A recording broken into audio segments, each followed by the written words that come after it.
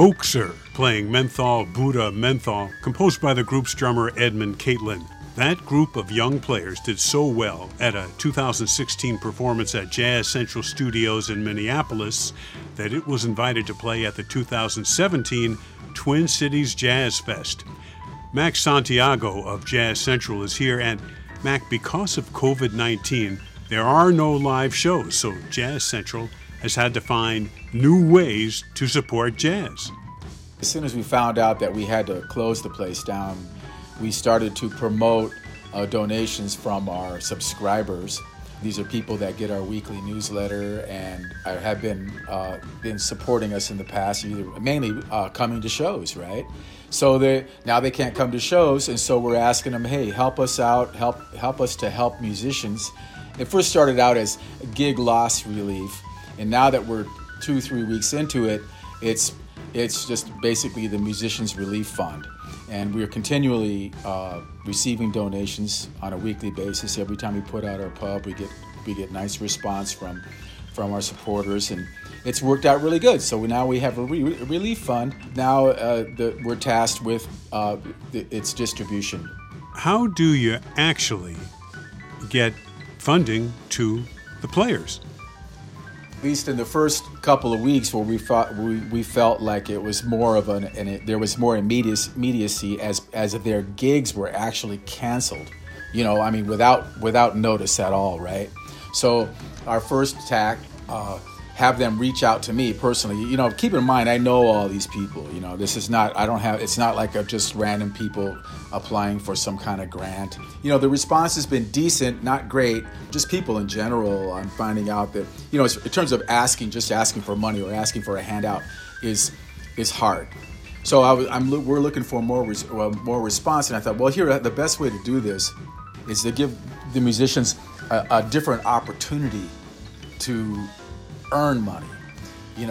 Initially it was going to be a thing where they would come into Jazz Central, practicing social distancing, come into Jazz Central and record and stream on Facebook Live. Now then the shelter-in-place thing came along, and it was like, okay, now they have to do it from home. So we started a program last week, and we're getting the momentum going on it, and what we're to have musicians to actually do solo performances or maybe even with tracks if they want, and have them live stream from home. And then in addition to that, we thought, well, let's go ahead and fulfill some of our educational part of our mission, of course, is education. And it's like, go ahead and provide some tutorials. If you'd like to, rather than just a feeling that they have to just perform on their instrument and like they would normally do, how about talking about, methods, and whatever. Your saxophone player, talk about reeds, You're a drummer, talk about what you do for warm-ups, any, there's just basically make it more of a knowledge exchange of things. Mac, when jazz fans donate to the Musicians Fund at Jazz Central, you're able to see any notes they include with their donations. What do they say to you? It's just really just being very positive, like, oh, this is what a great thing that you're doing, and to helping the musicians. And I'm really feeling that extra appreciation. That's, of course, nothing but encouraging for me. And it's like, yeah, we're going to stay open. We're going to be, when this is all over, we're coming back. It all sounds like a great way to serve the Jazz Central mission and support the musicians under some really trying circumstances.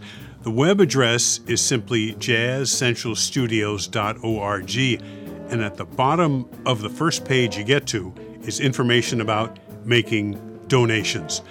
A great way to keep up with everything Jazz Central is by getting the Jazz Central newsletter. To get on the list, send an email to info@jazzcentralstudios.org. Over time, one of the great local groups Jazz Central presents is the Bill Simonson Orchestra. It's a big band that plays all original big band music, a tune called Bedla Mogi.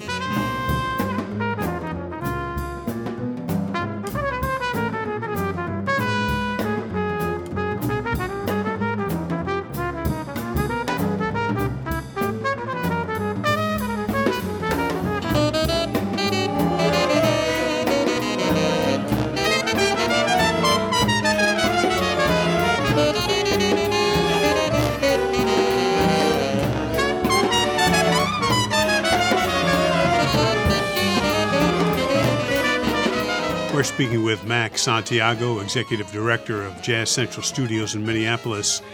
You're also getting involved with streaming events, and the best way to find out about those is at Jazz Central Studios on Facebook. But there's a little bit of a different vibe between a live show and a streaming show. Oh, absolutely. It's the immediate reaction, and myself as a musician, when you play live, feeling an applause after a solo or applause after a tune or some kind of interaction, that's always missed. I remember talking to drummer Eric Harland, and he doesn't refer to gigs as gigs. He refers to them as services, like he's a preacher. And it's like, it's kind of like that. There's like this idea that you're providing a service, and maybe not on a spiritual level as somebody that was given a religious type sermon, but you are actually providing some musical gratification out there, and then getting that immediate response is like, you just know that you're connecting. It's like you feel you feel like you have fulfilled a duty. And when you're doing it, when you're streaming live, right, you're not going to get anything like that, or you're streaming anything or putting anything out there on the internet. Yeah, but because it's new and it's, on the internet, there's a good deal of cool associated with these streaming shows. There'll be some response like, "Oh, I love that." They'll hit the little heart on, or a like thumbs up or something, or maybe even comment, "Hey, yeah, this is great." But it's usually, like I say, it's delayed. Learn about streaming shows at Jazz Central Studios on Facebook. To contribute to the Musicians Relief Fund, it is jazzcentralstudios.org. And to get the newsletter, send an email to info@jazzcentralstudios.org. This program is made possible by the Minnesota Arts and Cultural Heritage Fund. Phil Nussbaum speaking.